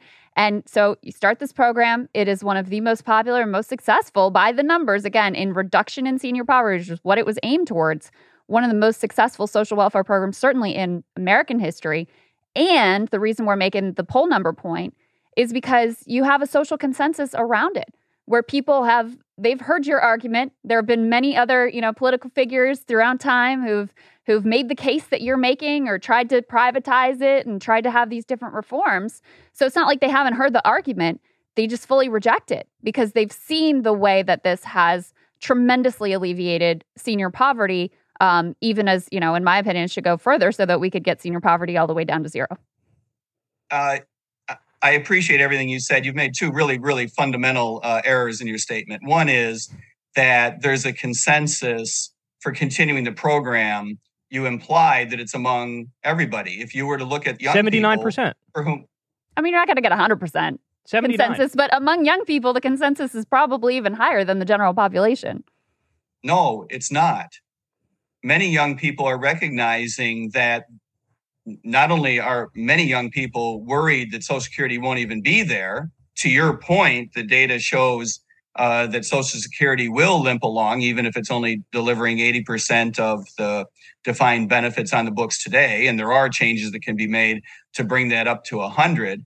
But notwithstanding all of that, many young people are worried that it won't be there for them. And many people are but that doesn't justify cutting it. And also, that could be fixed by. I'm not suggesting it does. I'm trying to respond to your error about saying that everybody supports it. I didn't say everybody. I will give you the exact You're not going to get 100%. I will give you the exact numbers. 79% oppose cutting Social Security benefits. 67% are against raising monthly premiums for Medicare. 58% support the idea of raising taxes on people making over $400,000 a year to pay for Medicare. 15% support raising the retirement age. 6% support reducing Social Security and Medicare benefits. I mean, as far as numbers go, this is as open and shut a case as you can get politically. That's just not true. Among young people, good response, who are the only group that we're talking about, for people who are above a certain age, I don't think anyone is proposing that we make any changes. But for young people, there is substantial concern that, number one, the program won't be there, at least certainly won't be there for them in the way that it's structured today. And there's an increasing recognition that the rate of return that is promised to them, even if the system did work in exactly the same way as it's structured today, is a crappy rate of return compared to what they would get in the private sector. So we need to set that aside. Having said that, the idea that poverty has been reduced merely by Social Security is just not borne out by the facts. The amount of capital that has been acquired in our economy over time is enormous compared to where we were, well, certainly 100 years ago, but even compared to where we were one generation ago. The amount of capital accumulated in the United States is enormous. This is, of course, the way that the vast majority of retirement is financed, is by the accumulation of capital. And of course, in this regard, the Social Security scheme, the Social Security program, as it's structured today, is not one that builds capital. In some sense, it actually undermines the development and accumulation of capital, which is not the direction in which we want to go. If this had been a fully funded program from the beginning, we wouldn't be in this weird situation where we're having political arguments about who should resolve the hole in the boat. And we'd be merely talking about whether these accounts, which don't exist today, right? People don't actually have an asset account in the Social Security program. But what we should be discussing, if it had been structured correctly, is how these accounts should be managed. And unfortunately, people don't have asset accounts that are in the Social Security program. And that's the fundamental problem going forward. Yeah, I mean, we'll just agree to disagree on that. My concern about privatizing the program has been, if you invested in the marketplace, we see what happens with subprime mortgage crisis, Great Recession, COVID downturn, et cetera. I just feel like it's a lot safer to have a guaranteed return as opposed to investing in the marketplace. But that's fine. We could agree to disagree on that. I guess. Well, you're right. I mean, a guaranteed return is always safer. There's no question about that. So I did want to ask you about the minimum wage. You've actually surprised me a few times in the interview with takes that I thought you wouldn't have, because most libertarians, for example, argue for like unlimited private money in politics, but you said, I don't want to go in that direction, which surprised me. So kudos to you on that. But let me ask you about the minimum wage. What do you think the minimum wage should be? I don't believe that we should have a minimum wage in the United States. I don't think it's appropriate for the government to tell people that they're not allowed to hire people at a particular wage rate. I think that in a market economy, we ought to be allowing people to engage in transactions voluntarily as an ethical matter. As a practical matter, there is no reason to believe that in the long run, the minimum wage has done a lot of good in the labor market, depending on how you define good. And you and I might define good differently. But the idea that we should be in the business as a government of requiring certain people to get paid more, even though that's necessarily going to imply that certain people don't get hired, I think that is an ethical conundrum that is an inappropriate one resolved by the government. So let me ask you this. How do you fix these problems, which I'm about to lay out for you? There was a 2021 study, the National Low Income Housing Coalition. They found, quote, There is no state, county, or city in the country where a full-time minimum wage worker at $7.25 an hour working full-time can afford a 2-bedroom rental. A full-time minimum wage worker can afford a 1-bedroom rental in only 7% of all U.S. counties. How do you fix that problem? Well, first of all, I think we ought to have a problem with the way you ask the question. I think the real question that you want to ask is, how does that challenge get resolved, right? I don't think you want to necessarily imply that the only way to resolve these challenges is for the government to fix it, right? Yeah, I'm asking you, how do you fix the problem of low wages? That's my question to you. Well, I think let's address the question that you did ask, which is not a bad question. One of housing. In the United States, we seem to have continuously increased the amount of housing that we consume per capita for a variety of sociological reasons. That argues that people are actually able to avail themselves of housing markets in a much more robust way than ever before, which is a counter argument to which runs counter to your characterization of the market. I actually, notwithstanding all of that, I share your concerns that housing has become quite expensive, not just relative to the bottom of the wage scale, but relative to wages in general and relative to GDP in this country, even more generally still. I think it's actually a bigger problem than merely what you put your finger on just now. And there are a number of answers. One is we need to change at a very fundamental way how we view local zoning ordinances, for example. California is the most stark example, but there are examples all over the United States that illustrate that when communities decide to, in effect, ban multifamily housing from certain geographic areas, it drives up the cost and significantly, and makes it difficult for individuals to access, both in terms of how expensive it is, but also makes it difficult to access in terms of how far away it is from places of employment. So that needs to change. Our housing policy really stinks, both in terms of finance and in terms of zoning. Why it is, as a sociological matter, that we continue to increase our consumption of housing is more complex, but I don't think it's one in which we should be injecting, government policy. I don't think we should be saying, people should not be living in certain structures or certain family structures or certain family units. I don't think that we should be encouraging people to either live together or to live separately. I think that those are things that we need to leave to families to decide for themselves. I suspect you would agree with that. Well, just putting aside housing for a second, we can get into that, but I'd rather put that aside, because the question I'm more interested in is, somebody who makes minimum wage would have to work 89 hours a week to afford a 1-bedroom apartment. So that's a problem. How do we fix the problem of low wages? I don't think anybody should have to work full time and then not make enough money to survive and put a roof over their head.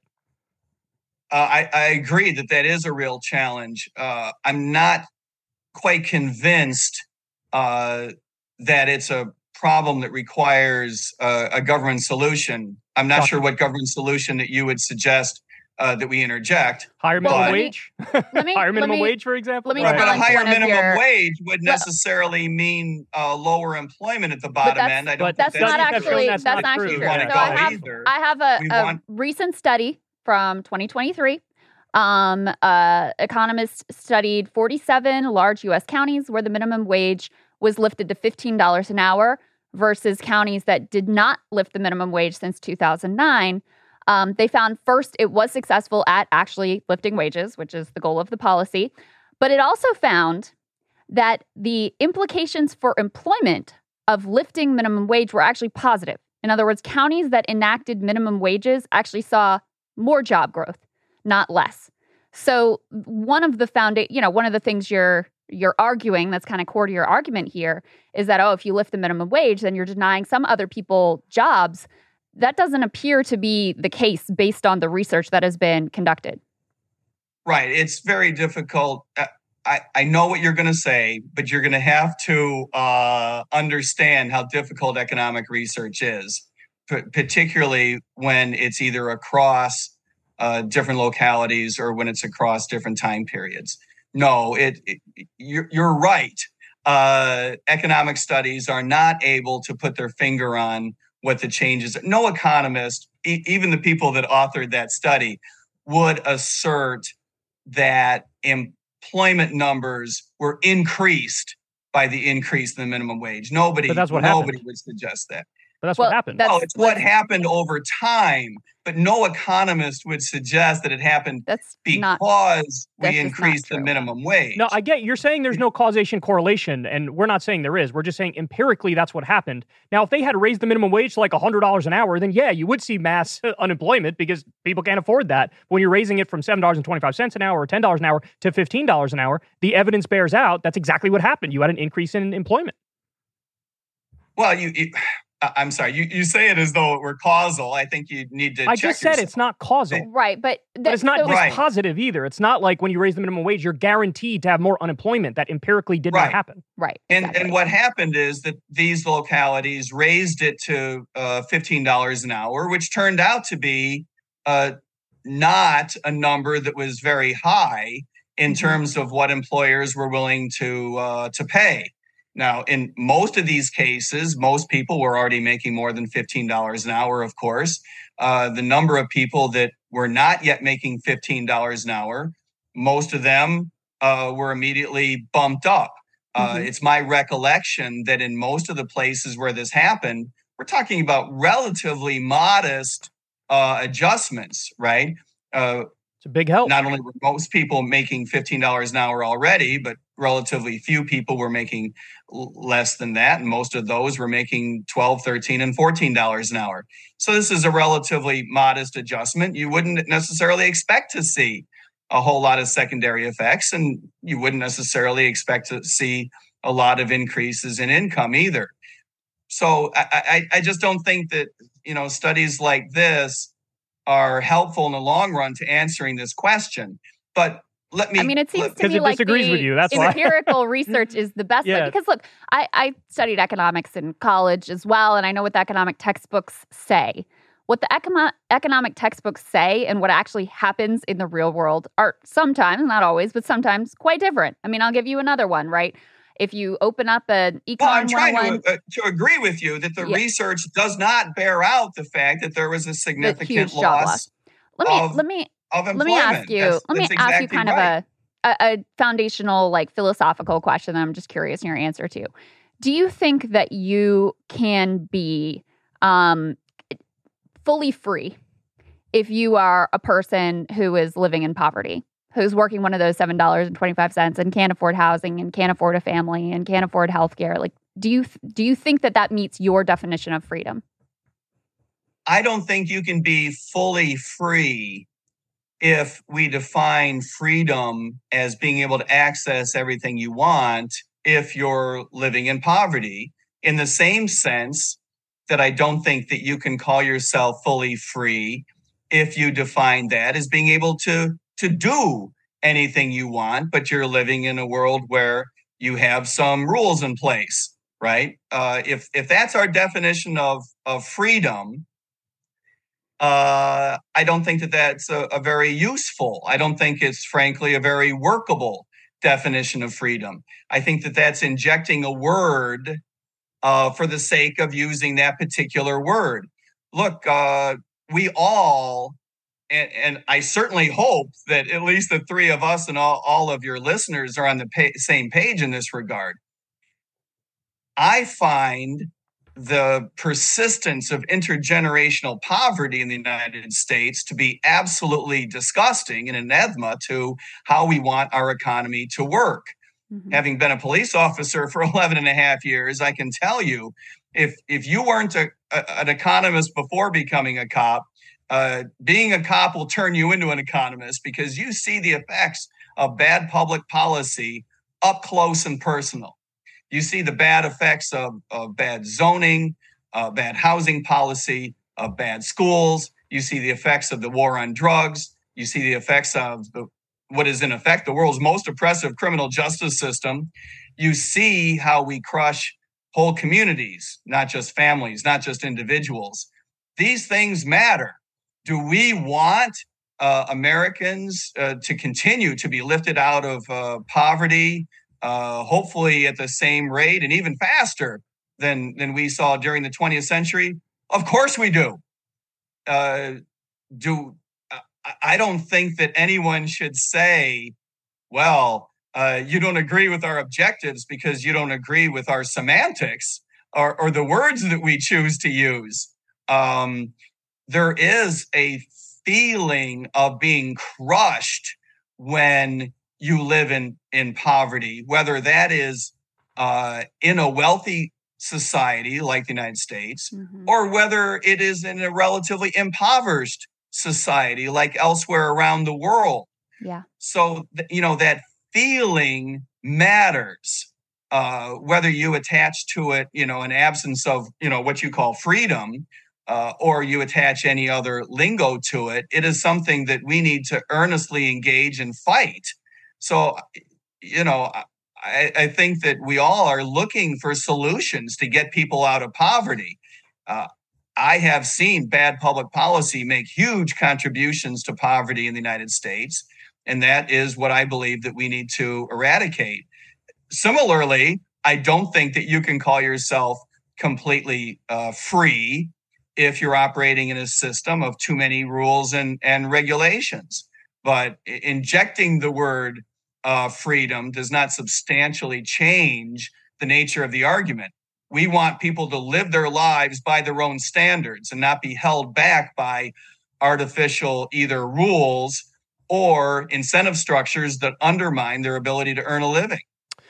Yeah. So, I would just to wrap up here on the rules and regulations front, I guess the core disagreement, and that's fine. This happened. A lot of people disagree on this. In my opinion, the question is, what are the proper rules and regulations? Some make sense, some don't. There's a balance. We have to strike that balance. Some people will say if they're of a more libertarian persuasion, the fewer the better. Some who are more on the left would say, no, the more the better. But just to wrap up the minimum wage conversation real quick, of course, we all oppose poverty.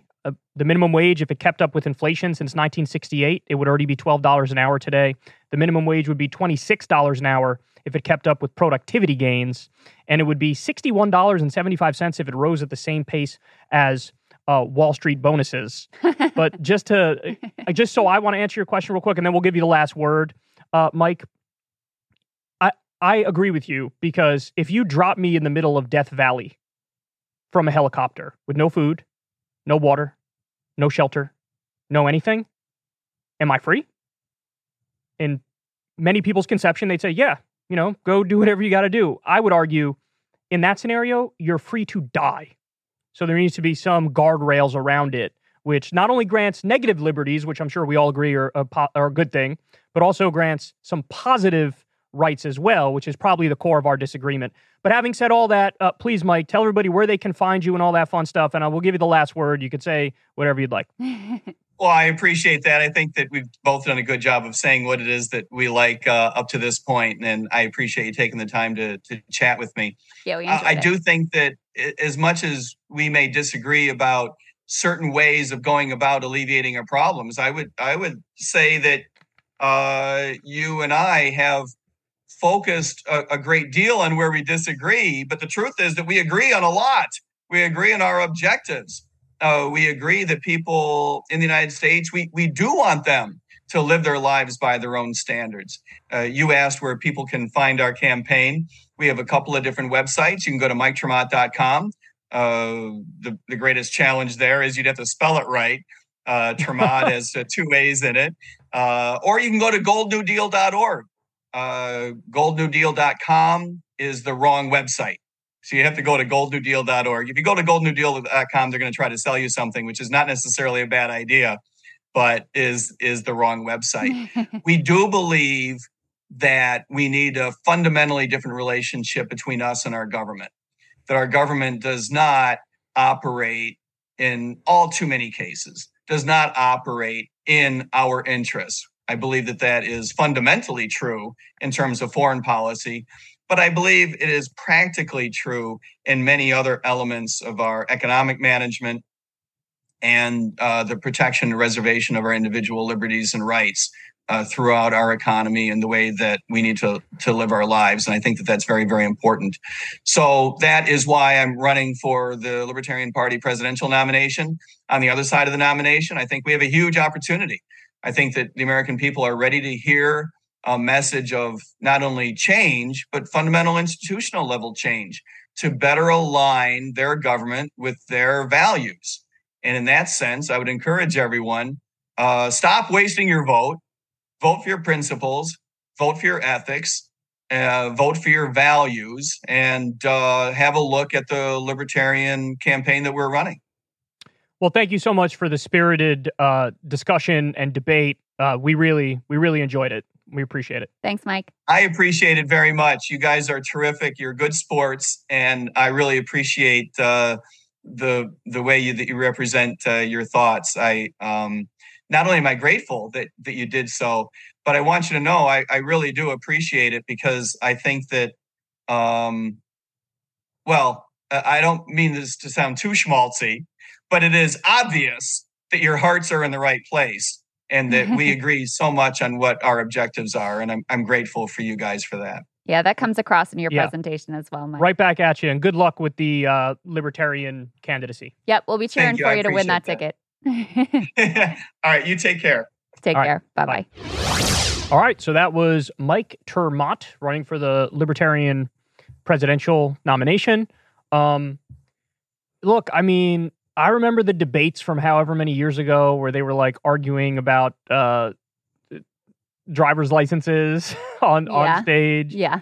And if I remember correctly, Gary Johnson won the nomination, and he was the most like normal-ish, of all he the had Libertarian been candidates. Governor of New Mexico. Right.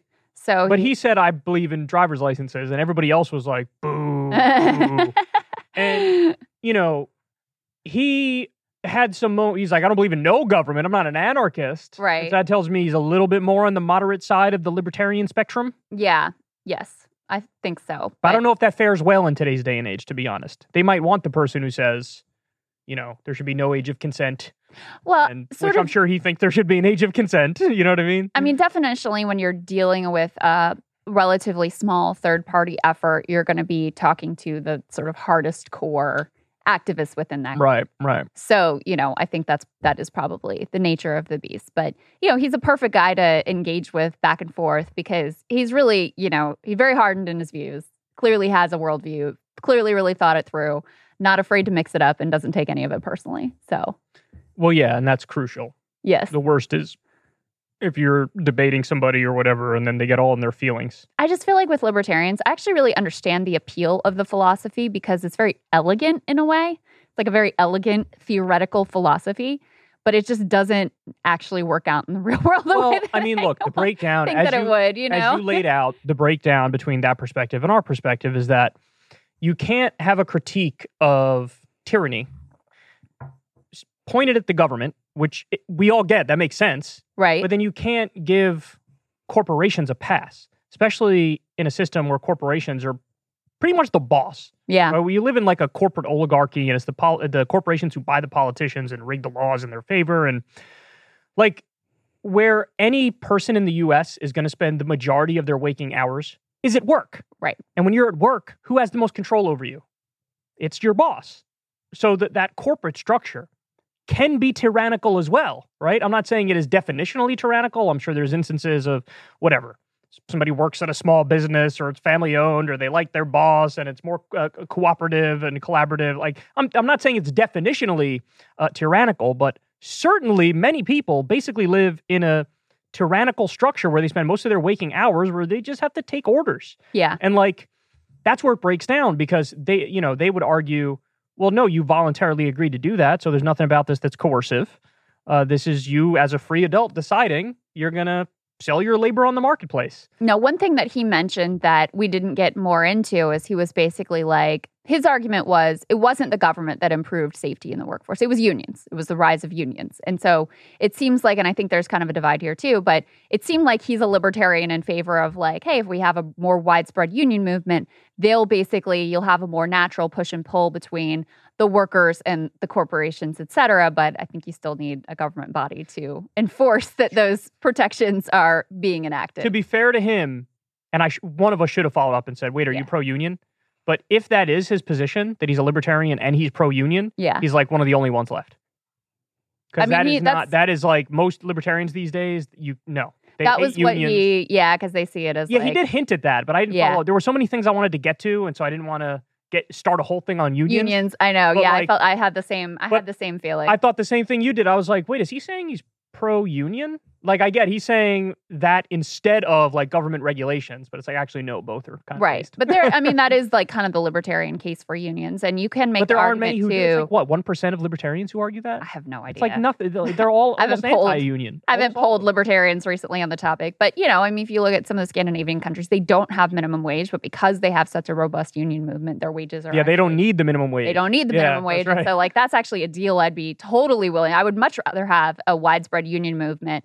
I think that would, bolster workers in a more holistic way than just the minimum wage, but be better to have both. For workers, the union thing is good, but like unions they can't navigate like a top level financial regulation. Of course. And so that's why you need the government too. You know what I mean? Of course. Yeah, absolutely. And I think, that's where for me it always kind of falls apart is I just like, it's sort of, it's kind of, I don't want to be patronizing here, but it's sort of adorable to imagine that like if an industry board got together, they would totally regulate themselves. They would totally hold everybody accountable. I'm like, when does that ever happen? We have so many examples of everything going in the opposite direction as that. It's amazing to me that you can hold on to that notion that in a perfect world is what would happen. I mean, it reminds me of the very famous Dave Rubin, Joe Rogan debate, where Dave Rubin was like, I like the idea of them like regulating themselves. And Joe's like, dude, I used to work in construction. That absolutely does not happen. They try to cut corners wherever freaking possible. And you might not even see the impact of it until 7 years down the road when your home collapses on your freaking head, or there's a fire because the electrical lines weren't put in properly, or they were too close to water lines or whatever. Right. So, and it's way too late to even get to the bottom of who did that and who's responsible, or whatever. So anyway. Some parts of government are good, bottom line. Yeah, of course. Like anything, everything is nuanced, everything is mixed. But, the reason why I have some libertarian listeners is because they like it when I talk about civil liberties or war or the drug war. Like there's a number of issues where it's like, yeah, I get it. Because my line has always been on social issues. I'm for as much freedom as possible. I wouldn't say like maximum freedom because I think there's some regulations that make sense that I don't think are authoritarian. Yeah, there's balance. Yeah. But I lean heavily on the side of freedom on social issues. But then I would argue on economic issues, I mean, I would call it I'm pro-freedom, but part and parcel with that freedom is state intervention and regulation and making it so that you have a redistribution of wealth that is fair and just and reasonable. Because if you leave it just up to the marketplace, oh my God, we have a mess of a system. I mean, I was reading earlier about this. We have, what's the number here? I need to pull it up. Did I miss it? Oh, here it is. Bill Gates, Warren Buffett, and Jeff Bezos collectively hold more wealth, 3 people, than the bottom 50% of the U.S. population. So 3 people have more wealth than 160 million people combined, or 63 million American households. 3 people. Now, again, our contention is they didn't just work harder. Right. They're not just that much better than everybody else. Bill Gates wakes up in the morning and takes a shit and eats some fucking waffles and like goes to see one of his shitty kids if he has any kids. I don't even know if he does. Like he's just living a normal ass life. And it's a mix of luck and skill and shamelessness. It's like all these things come together. Well, with him, it's also a mix of like patent abuse. That's what I'm saying. That's power. The shamelessness, right? Yeah. Like I don't care who I have to step on. All those things come together, and that's where you get like it's not like he's just better than everybody. This isn't a meritocracy. Yeah. We don't live in a meritocracy. Yeah, you have to redress these grievances. You have to redistribute the wealth. And I am a proud advocate of redistribution of wealth. It just needs to be the good kind of redistribution, Not the kind that happened, which was basically the rich waging war on the bottom 90% and stealing $50 trillion from them, which is what happened from 1974 until today.